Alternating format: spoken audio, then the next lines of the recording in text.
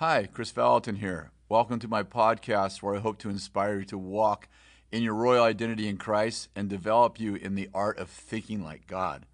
One of the best ways you can do this is by reading my newest book, Spiritual Intelligence, which is available for purchase everywhere you love to buy your books.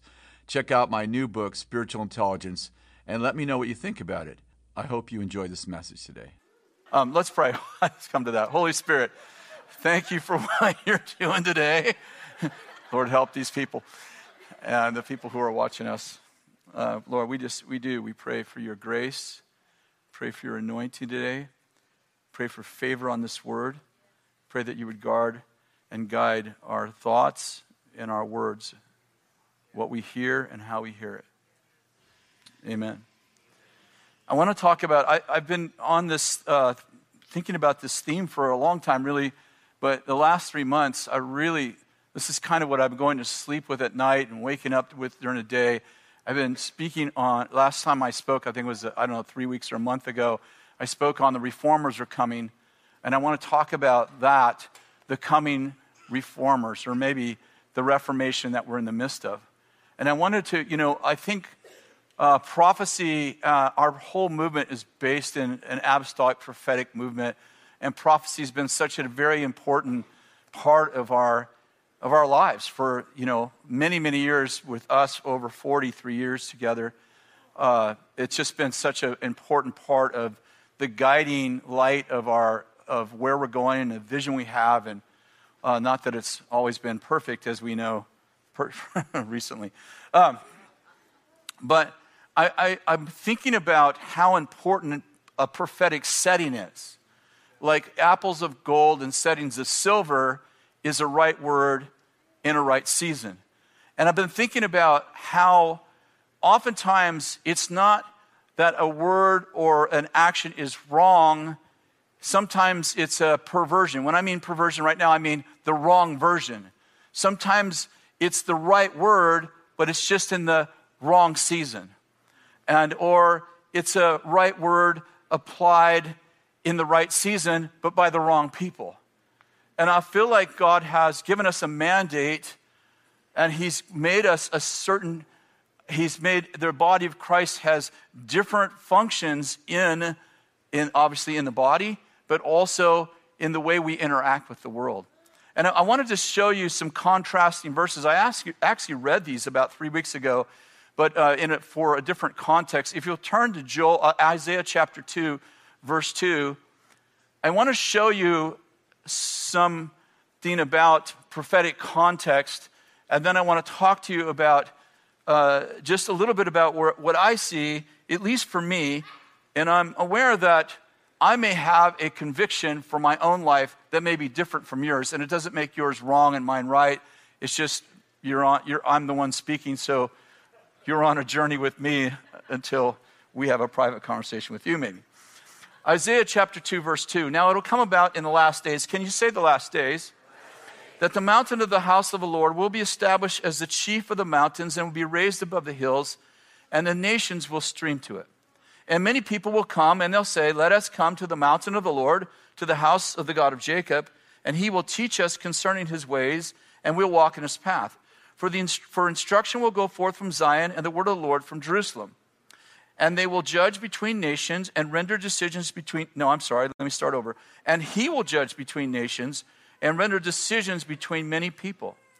They will hammer, can you say this with me? They will hammer their swords into plowshares and their spears into pruning hook. I'll read the rest. Nation will not lift up sword against nation, and never again will they train for war. I'd like to point out that Isaiah opens with this phrase, in the last days. So I think that we have to agree that this is a last days, this is a passage of prophecy concerning the last days. Agreed? Yeah. Okay, simple agreement there. Thanks, Ben. Let's turn to Joel chapter 2. Joel chapter 2. Now, I'm about to read a passage that is quoted from by Peter in Acts chapter 2, verse 17, and you'll see it right away. In the last days, I'll pour out my spirit on all flesh. In the last days. Peter adds, in the last days.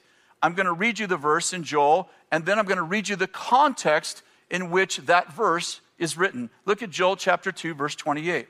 It will come about in this day that I'll pour out my Spirit on all mankind. Your sons and daughters shall prophesy. Your old men will dream dreams. Your young men will see visions. Even on your male and female servants, I'll pour out my Spirit in those days. Okay, so what I'm pointing out is that Joel is actually talking about a last days prophecy. Isaiah is talking about a last days prophecy. Can you see that so far? The book of Joel is actually one long prophecy. So we have it broken down into chapters for obvious reasons. But this isn't, sometimes in Isaiah, you'll read a chapter and it'll be a prophecy. And then there'll be another chapter will be a completely different prophecy. The book of Joel is one prophecy from the beginning to the end. As if Joel was, obviously he couldn't, but as if he was recording it and someone wrote out the prophecy. It didn't have chapter breaks. He wasn't thinking in pieces when he wrote it. Are you with me? So let's go to chapter 3, verse 9. Proclaim this among the nations. Prepare a war. Rouse the mighty men. Let all the soldiers draw near and let them come up. Okay, I want you to say this with me. Beat your plowshares into swords and your pruning hooks into spears. I'll read the rest. Let the weak say, I'm mighty man. Hasten and come, all the surrounding nations, they all gathered there, yourselves. Bring down, O Lord, the mighty ones. Let the nations be aroused and come to the valley of Jehoshaphat. For there I will sit to judge all the surrounding nations. Put in a sickle, for the harvest is ripe. Come and tread, for the winepress is full. The vats overflow, for the wickedness is great. Listen to the last phrase here. Multitudes in the valley of decision. For the day of the Lord is near in the valley of decision. I had you repeat a phrase. Did you notice? Did you notice that you repeated the opposite phrase that Isaiah said? You're going to take your swords and you're going to beat them into plowshares, farm equipment. You're going to take your spears and you're going to beat them into pruning hooks. You're going to take your weapons of warfare and you're going to make them weapons of peace, or vessels of peace. Did you notice that Joel also said in the last days, and he said, you're going to take your plowshares and you're going to beat them into swords. You're going to take your pruning hooks and you're going to beat them into spears. Did you notice it's both in the last days? Did you notice that Isaiah ends with that God's going to decide between the nations and they'll never train for war again? And Joel says, raise up an army. They're in the valley of decision. There's so many wicked people. Did you notice that it both says the last days? Do you think, well, Joel got it wrong? Or maybe you're like, it was Isaiah. He got a lot of prophecies. He's probably got one wrong. Of course not. Let me just say this for you who are watching. That was a joke.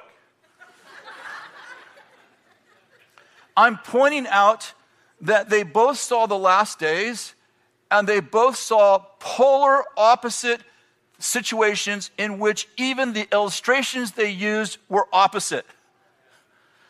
And I'm saying they were both right.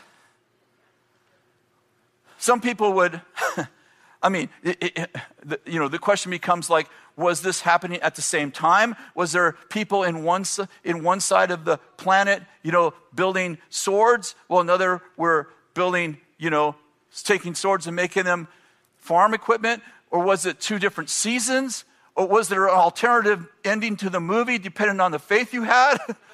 Like maybe you're thinking, well, maybe it's not the clock and calendar that determines the outcome of the last days. Maybe it's what you have faith for. I don't know the answer to that question. That's a good question for Dan. I think he should preach on that next time.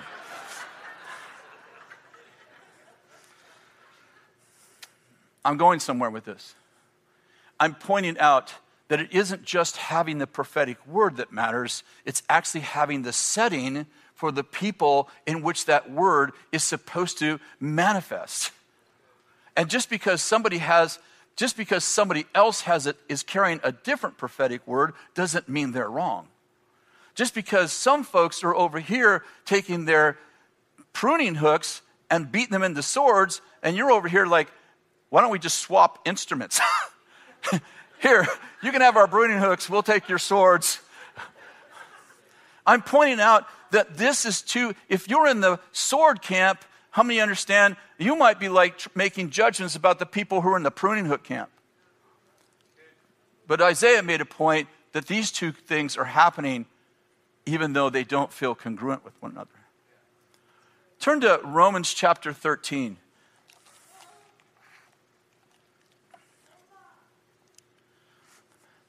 It's interesting, when I just preached at Twin View, and Francisco led prayer or closed in prayer, I think. Or maybe it was in the offering. I don't remember which. But he said, I feel like the Lord is talking to us about sequence. And he said, I think the Lord's talking to us about sequence. I don't know. He said, it's just this whole thing about sequence. And then I didn't even know what that had to do with this prayer, but I'm like, that's what I'm talking about. I'm talking about not just about prophetic words, but what's the sequence? You can have a perversion is the wrong version. So Romans 13, verse 1, every person is to be in subjection to governing authorities, for there's no authority except from God, and those which exist are established by God. Therefore, whoever resists authority has opposed the ordinance of God, and they who have opposed will receive condemnation upon themselves. Everybody say condemnation upon themselves. I want to stop for just a minute. This is Romans 13. In Romans 8, Paul says, there is therefore no condemnation for those who are in Christ Jesus. In chapter 13, he says, if you don't keep the law, you should be condemned. Okay, keep going. Just cheering you up. Verse 3, rulers are not a cause for fear for good behavior, but for evil. Do you want to have no fear of authority? Do what is good, and you'll have praise from the same. For it is a minister of God. Everybody say minister of God. It's a minister of God to you for good. But if you do evil, be afraid. If you do evil, be afraid. For it does not bear the sword for nothing. It is a minister of God, an avenger who brings wrath on the one who practices evil. Therefore, it's necessary to be in subjection, not only because of wrath, but also for conscience sake. For because of this, you also pay taxes. For rulers are servants of God, devoting themselves to this very thing. Render to all what is due. Tax to whom tax is due. Listen to this. Custom to whom customs due. Fear to whom fear is due. Honor to whom honor is due. Now, I don't know if you just got what he just said. 1 John says there's no fear in love, and perfect love casts out fear. In Romans, Paul says in the 13th chapter we just read, he said, if you want to do evil, be afraid. I'd like to point out that God wants you to be motivated by love. But if you won't control yourself, if you won't manage your inner world if you won't manage your outer world by managing your inner world from love, God will manage you from fear. God says to people, if you want to do evil to your neighbor and you refuse to let love motivate your actions to your neighbors, I have other people who are ministers. I've put a sword in their hand and they're going to scare you into doing the right thing so you don't hurt your neighbor. You're going to act out of fear because you refuse to act out of love. And God has his ministers who he's given the sword of wrath to that are commissioned by God to use wrath to scare people into good behavior until they're ready to love people into right behavior. God molds culture from the inside out and from the outside in. And he calls civil leaders ministers of God.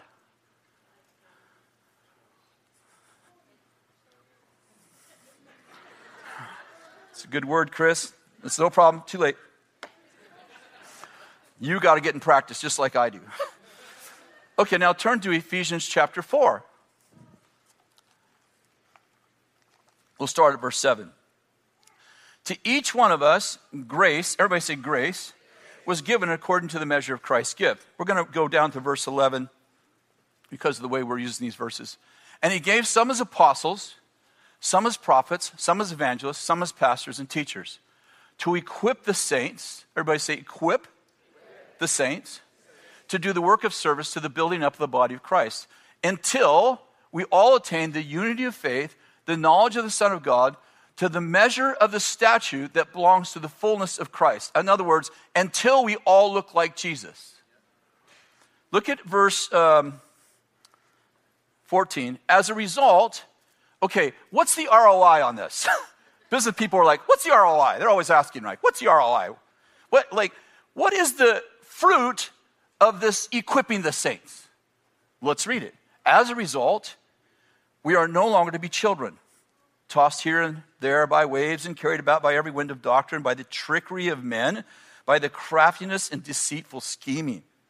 But speaking the truth in love, we are to grow up in all aspects into him who is the head, even Christ, whom the whole body, being fitted and held together by what every joint supplies according to the proper work of each individual member, causes the growth of the body for the building of itself in love.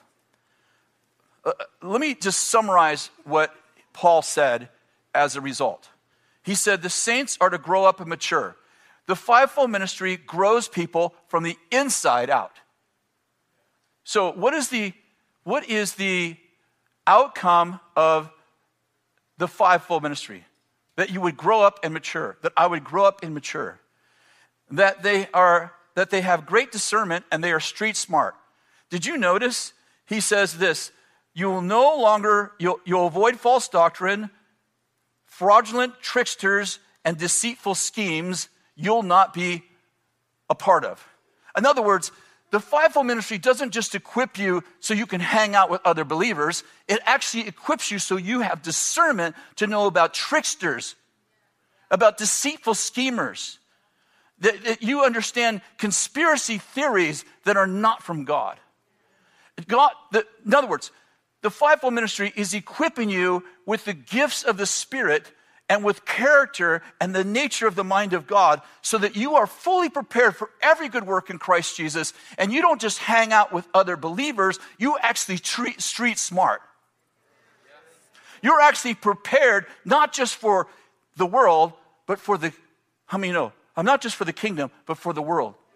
You're not just the Lamb of God, you also have the Lion of the tribe of Judah in you.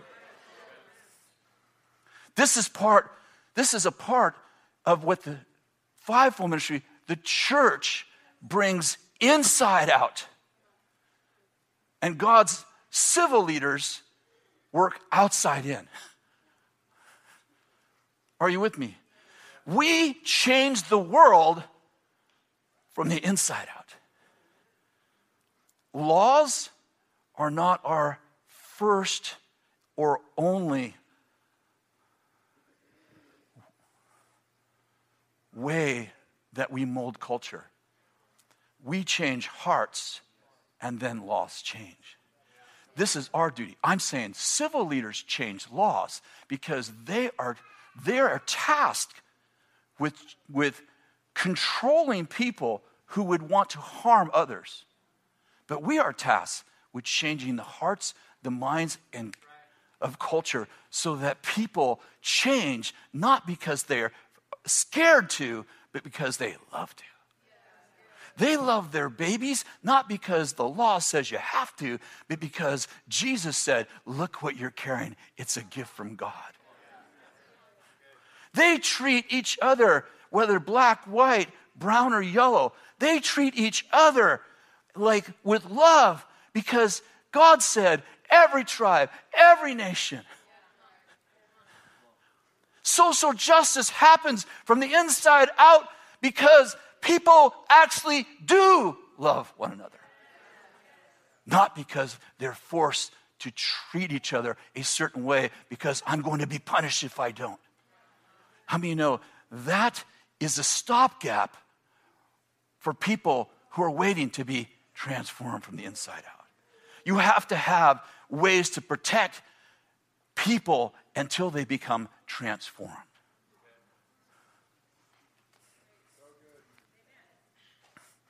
We were in the... let me read one more passage. You know, the Pharisees get a pretty bad rap, and they should in the days of Christ. But actually, they were pretty good people in the days of the apostles. Many of them, I say. Let me back up and say many of them. because they begin to convert.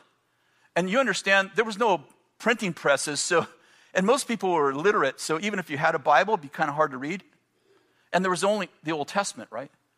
So when the early church, when people began to get saved, I don't want to say the only, but most of the people who actually knew the Bible were the Pharisees and scribes.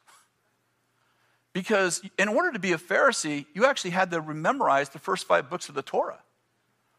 And so in the early days of the church, you'll notice that there's the Acts 15 council where the Pharisees are getting saved. They're trying to figure out how to apply these scriptures about circumcision, about the Levitical laws. Like we look at 2,000 years later, we go, well, that seems pretty obvious, but how many know when you're in the midst of it, it's quite different. Like, here's some Gentiles getting saved. Do they have to keep these rules and so on and so forth? But anyway, the point is that the Pharisees many of the Pharisees followed Christ and became the early teachers. I'd suggest that Paul, the apostle, who was a Pharisee, the reason why he writes 13 books of the Bible is because he actually knows the Bible. Let's just think about that for a minute. Are you saying Peter didn't? No, there's no argument. We love everybody.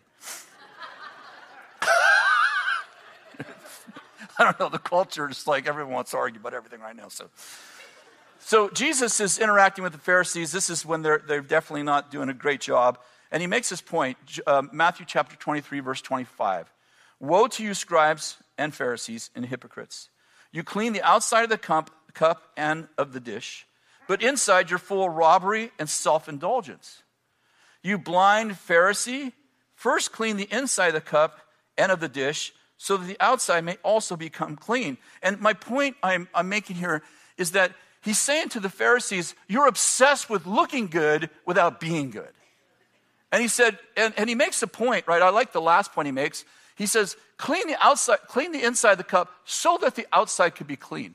And the point he's making, you Pharisees are commissioned, follow me, you spiritual leaders are commissioned to help people from the inside out, but you insist on only making the outside clean without changing the inside.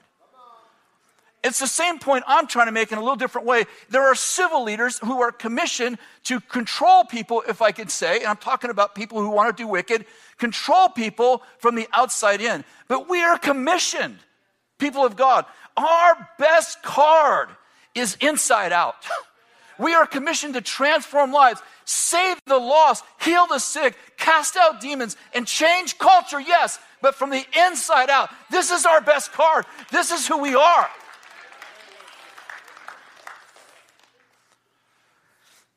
We were in the tent, I think it was 2 weeks ago on a Sunday night, if I remember. And man, the Holy Spirit was just moving powerfully. By the way, the Holy Spirit's moving so powerfully in the tent.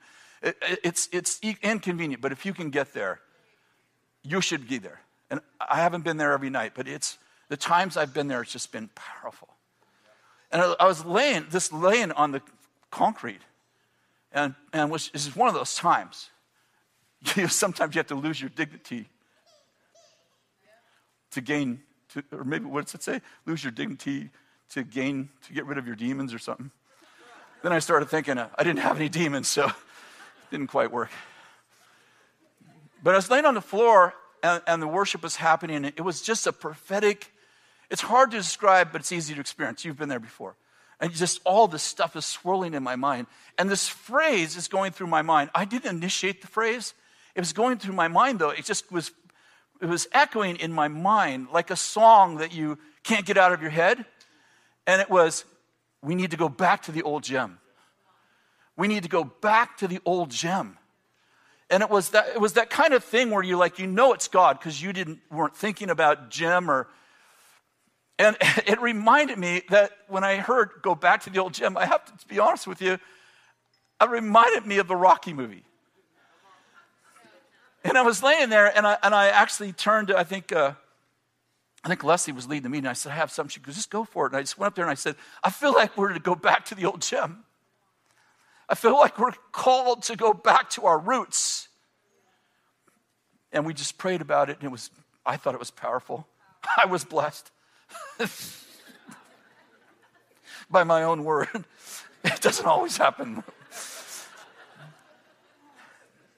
Anyway, Andy Mason I don't remember if he was there or I was sharing with him on text. And, I was sharing with him. We were in a meeting. And the next day he sent me this video from Rocky 3. Now, I'm going to play it. And you that are watching, you're going to have a little 3 minutes to go get coffee, because we're not allowed to stream the video, even though it's on YouTube. Figure that out, civil leaders. Work this out. It's ridiculous. Someone might. Anyway, don't say it. Just keep going. You're streaming right now. Remember, everybody's watching you. The audience is bigger than you think. Okay, sorry, processing out loud.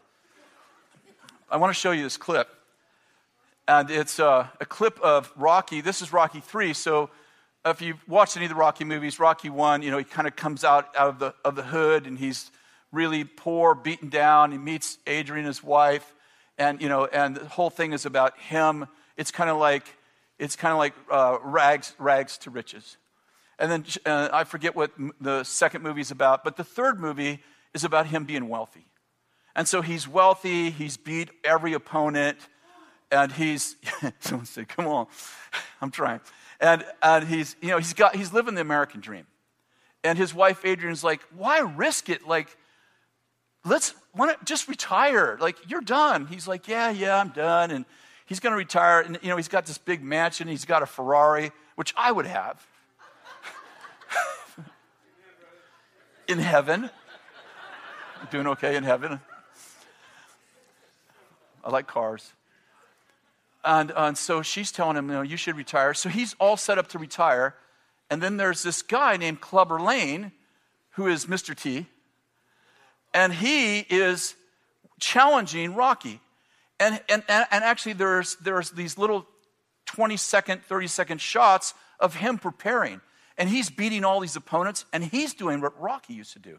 He's in an old gym. He's running up hills with weight on him. He's practicing doing what Rocky used to do, and he's beating every opponent. And he begins to challenge Rocky for the title and tell Rocky, don't go out of retirement. Come and fight me. And, Adrian's like, no, we don't need this. We don't need this. And so Rocky finally says, I got to fight this guy, and I want to take you to the scene. And the rest of you, just... it's a commercial. You can't fight this guy because he'll kill you to death. I love that phrase. He'll kill you to death. And he says, and Rocky says, you don't think I can beat him? He said, no. He said, the worst thing, he said, you used to be supernatural, but the worst thing happened to you that happens to many fighters, Rocky. You become civilized. I didn't have that planned in my message. I've been working on it all week.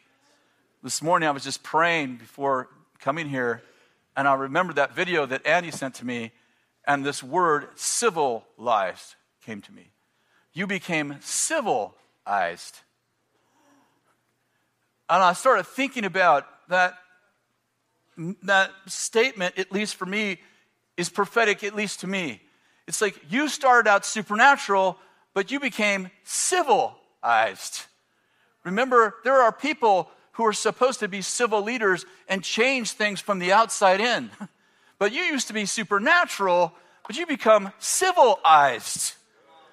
And I'm saying, I think that we should be involved in civil government. The question is how, who, and how do we get involved? And I'm saying, I think that we should be leaven kneaded into culture, and we don't want to lose our supernatural effect so that we can have a political place. I think we can't lose love. This is our best card. We change people from the inside out.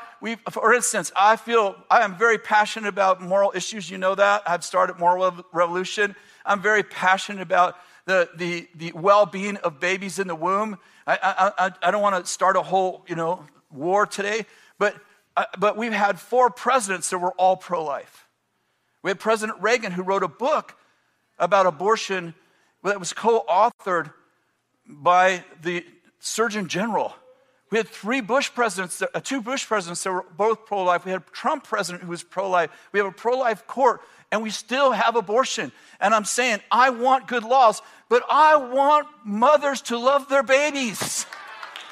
I want fathers to come home so they can have babies in a home. I want the church to help mothers who don't have fathers. I want to see us adopt. I want to see us create places for the safety for babies. This is our best card. This is what we're good at. I believe in civil leadership. Yes, God said those guys are ministers, and if you're supposed to be one, we're with you, and hopefully we can vote for you. And you should vote. But that's not our best card. That's not our DNA. Even Acts 17 is just, this verse 6 has been resonating with us for years. It's a commentary by the world on the church coming to this particular city. It says, and those who turn the world upside down, oh no, they're here.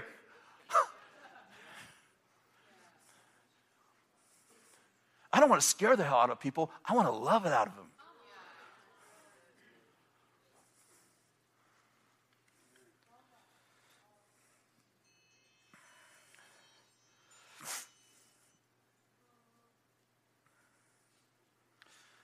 It's interesting. This week I've been focusing on this phrase, and Jesus was born at the right time. I think it says, and the Son of God came at the right time. The word time is what I'm focusing on. And I was like, and I don't know why, but just out of the blue, I started thinking like Jesus was born right at the right time. And I started thinking, well, God didn't just plan Jesus to be born. He actually had a time for him to be born. Kind of like the Joel, Isaiah contrast. It's like there's a time for everything. There's a season for peace. There's a season for war. There's a season for love. There's a season for Ecclesiastes, right? And Jesus was born at the right time. And then I realized like he wasn't just born at the right time. He's actually born at the right place. There's actually 4 different places Jesus had to be from. He literally moved around to fulfill prophetic words. I could show you that someday. Then I said to myself, if I'm God, which I'm not, just be clear, happen to be his friend, why would I have Jesus born in a time when the Jews are ruled by the Romans? Like, why wouldn't I have Jesus born 400 years earlier when the Jews are thriving? I think. Dan's not in here, so I feel like a little bit more liberty. I look over at Dan, he's like, 500 years, 600 years, 700 years. 1,000? I mean, why wasn't the Savior of the world, you get the idea, born when Israel was doing well? Why was he born at the right time? And why was the right time when the Jews were being ruled by the Romans? Like, how is that the right time? And then I started thinking about, is it possible that it was the right time because God was teaching believers how to interact with godless governments? That literally part of the lesson was obviously the resurrection, all that. Please, that's the main message. That's the main message. That's our main message. But I'm talking a little bit differently today. How do we connect with culture? Was Jesus actually teaching us how to connect with culture? Now, you probably know this, but in case you don't, the Jews' eschatology in the days of Jesus, eschatology, how they saw the last days. They knew there would be a Messiah, right? And Isaiah prophesied about Messiah. Many of the prophets prophesied about Messiah. The ones I'm remembering right now are Isaiah. He talks about that he will die for the good of the people. By his stripes will be healed. But Isaiah also prophesied about a powerful Messiah that would actually eventually rule the world. And remember, they didn't have the book of Revelation. They didn't have any of the New Testament. So in fairness to the theologians of that day, they didn't understand that there would be a first coming in which the Messiah would die, and thousands of years later, there would be a second coming when he would come as the Messiah. They didn't know that. So when they finally figure out that Jesus is the Messiah, not every one of them did, but the ones that did, they're like, the Messiah, oh my gosh, he's born right now, and we are going to whip these Romans. this is a perfect time. Do you know he's the Messiah? Yes, he's healing the sick and raising the dead. And he's going to set up his throne in Jerusalem. And he's going to sit on the throne of his father David. Oh my gosh. And I think it was Isaiah who prophesied that he will be sitting on a donkey and he will ride in Jerusalem. So Jesus tells the disciples, go get me a donkey. That one that's tied up down the street. If someone says, why are you stealing our donkey? Say, the Lord has need of it. Okay. He sits on a donkey, right? This is in the Bible. I'll find it for you, but it's there somewhere. And listen, he sits on a donkey, Mark 11, and it says, and he brought the colt, I guess it was a colt.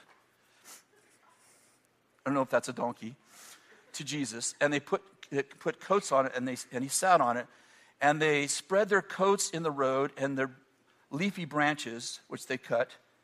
They went and they followed him, and listen to what they said. Hosanna, blessed are he who comes in the name of the Lord.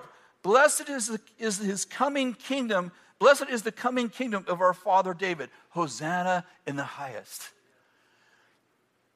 They weren't worshiping him just because they were like, I got this revelation, he's a Messiah. They were worshiping him because they thought that he was going to go from the colt to the throne, and we're going to beat these Romans.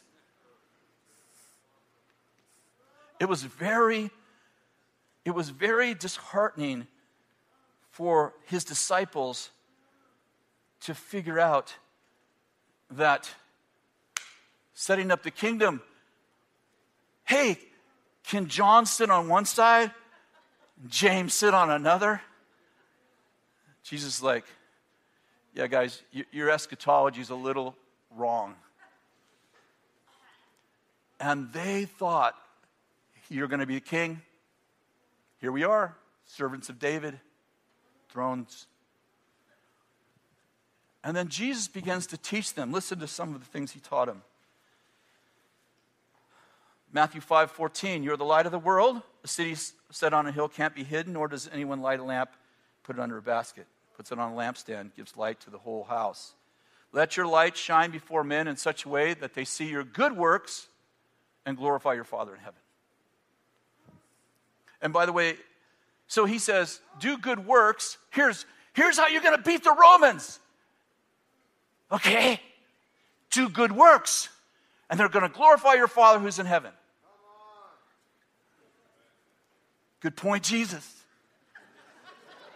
Now in John 15, he gives them a little, I call it truth and tension. He said, hey, let me tell you about the world I just told you you're going to do good works to. He said, if they hate you, remember they hated me first. And they actually hate you because you love me and they're not of me. So how many know he always kept it in tension, like not everyone's going to find me, even though you're going to do good stuff. Listen, look at this one. Matthew chapter 22, verse 17. Are you guys all right? Verse 17. Tell us then, what do you think? These are the Pharisees talking to Jesus. Is it lawful to give a poll tax to Caesar or not? Jesus perceived the malice and said to them, why are you testing me, you hypocrites?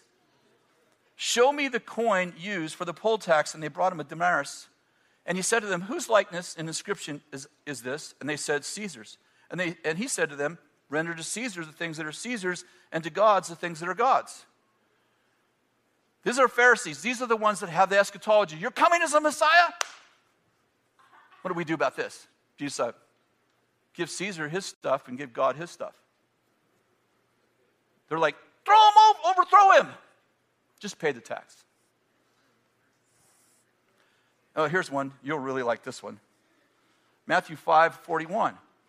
Whoever forces, this is the middle of a whole exhortation that's 2 chapters long. Whoever forces you to go a mile, go with him too.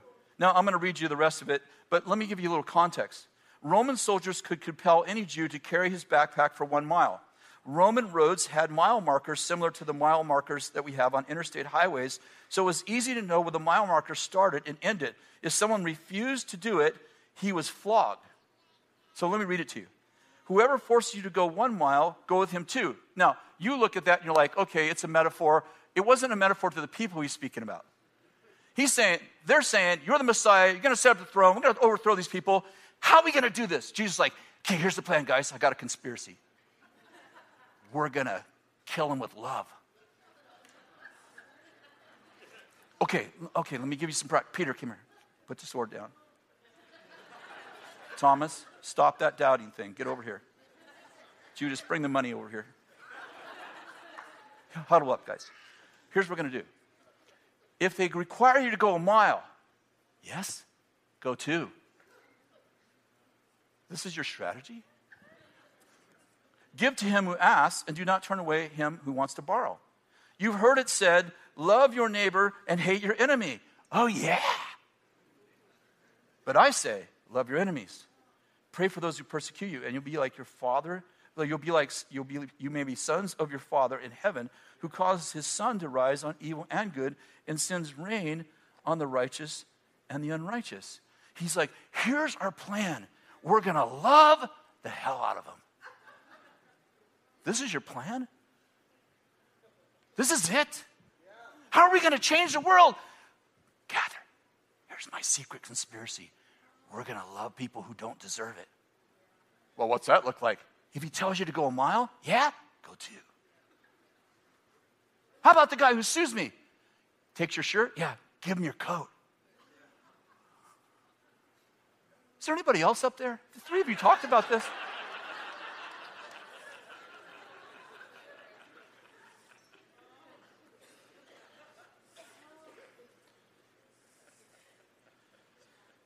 You have to understand, you think we're in a quandary?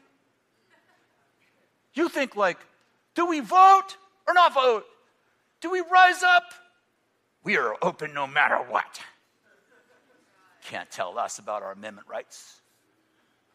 Or do we submit? I mean, you think the church is in a quandary? You have no idea what it's like for God to say, Messiah's going to come and he's going to take over the world. You're like, I'm in that one. Fall on this guy. You can all leave, but we got seats on the throne. Jesus, I'll take the one right next to you.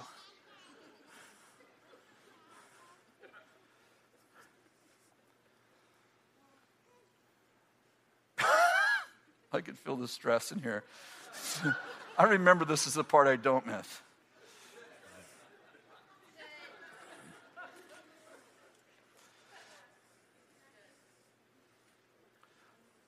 In Acts chapter 27, Paul is on a ship. He's a prisoner. He's a POW. No, he's not a prisoner of war. He's a prisoner because they think that he broke Jewish law. And the Jews want the Romans to imprison him and kill him. So he's with a bunch of prisoners in a ship. And there's a storm. And Paul says, I perceive by the Lord that we shouldn't set sail. But they didn't listen to Paul, and they set sail, and they get in a storm that's so bad that they're jetsoning, they're throwing off the cargo and even the food. And an angel of the Lord comes to Paul and says to him, you're right about the crash, because Paul said there's going to be loss of ship and loss of life. But an angel of the Lord comes to him and says, you didn't get the prophecy quite right. There's going to be a loss of ship, but there will be no loss of life. And by the way, you think, well, that's not a big deal. It's not unless you're on the ship. And then he makes this statement, and now, so Paul is telling the captain of the ship when they're in peril. He said, for this very night, an angel of God to whom I belong and whom I serve came to me and said, saying to me, do not be afraid, Paul, for you must stand before Caesar.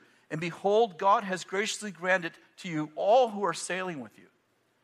So God says, listen, Paul, it's not time for you to die because I have commissioned you to influence Caesar. So listen, and because you're on the ship, the ship's going to break up, but tell the captain, because you're here, they'll all be saved. We don't know what happened because the chapter 28 ends with Paul still waiting. But Paul said to the Jews and the Romans, I appeal before Caesar. And I don't know at the time if Paul actually understood, or maybe he did, that God actually anointed Paul to have influence on Rome from the inside out. So God said, you have to go to see Caesar. And I love this part, and it's just a little tidbit, but I love this. In Philippians 4:22, he writes to the Philippians, and at the end, he gives them a greeting, and he says this, all the saints greet you, especially those of Caesar's household. Just wanted to tell you, I'm over here with Caesar and his family, drinking some wine. It's non-fermented. Just want you to know, everyone in Caesar's household greets you. What's the point I'm making? Like Joseph of the Old Testament, God has a plan for governments. He has a plan to change the world. Those who have turned the world upside down have come here. What's Paul doing in Caesar's palace? He is proclaiming, he is testifying about the miracle-working power of a guy who used to kill Christians, has an encounter with God, he ends up on the floor, he has a prophecy, he has an encounter with God that changes him from the inside out. And here he is before Caesar, and by the way, he ends up testifying for 3 kings before he gets to Caesar about how God transformed him. What am I saying? I'm saying we are called to transform culture, but our best card is from the inside out. We must stay supernatural at all costs. We can't get civilized. That's not who we are. I'm not saying that's not who anyone is. I'm saying I'm not sure that's who we are. Oh, maybe you're like, that's who I am. I'm like, not me. Would you stand?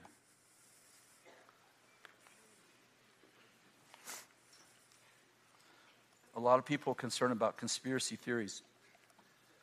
God has a conspiracy. He's so powerful, he wrote it in a book. The most popular book in history. He said, this is what I'm going to do, by the way. Stop me. Try and stop me. I want to just tell you we win. No, that didn't go over very well. Let me just say this. There are more for us than those who are against us. Only 1/3 angels fell, 2/3 stayed on our side. And we have a God who does the impossible. And he said, light's going to break out in darkness, and if you focus on the darkness, you might lose sight of the light. So I want to pray for you all. Pray for you who are watching us on YouTube, Bethel TV, and just say this, that God is releasing supernatural power and supernatural manifestations like Joseph, like Daniel, into the houses and palaces of kings, but also under bridges of people who are living homeless. God wants to release supernatural power into the social issues of our time.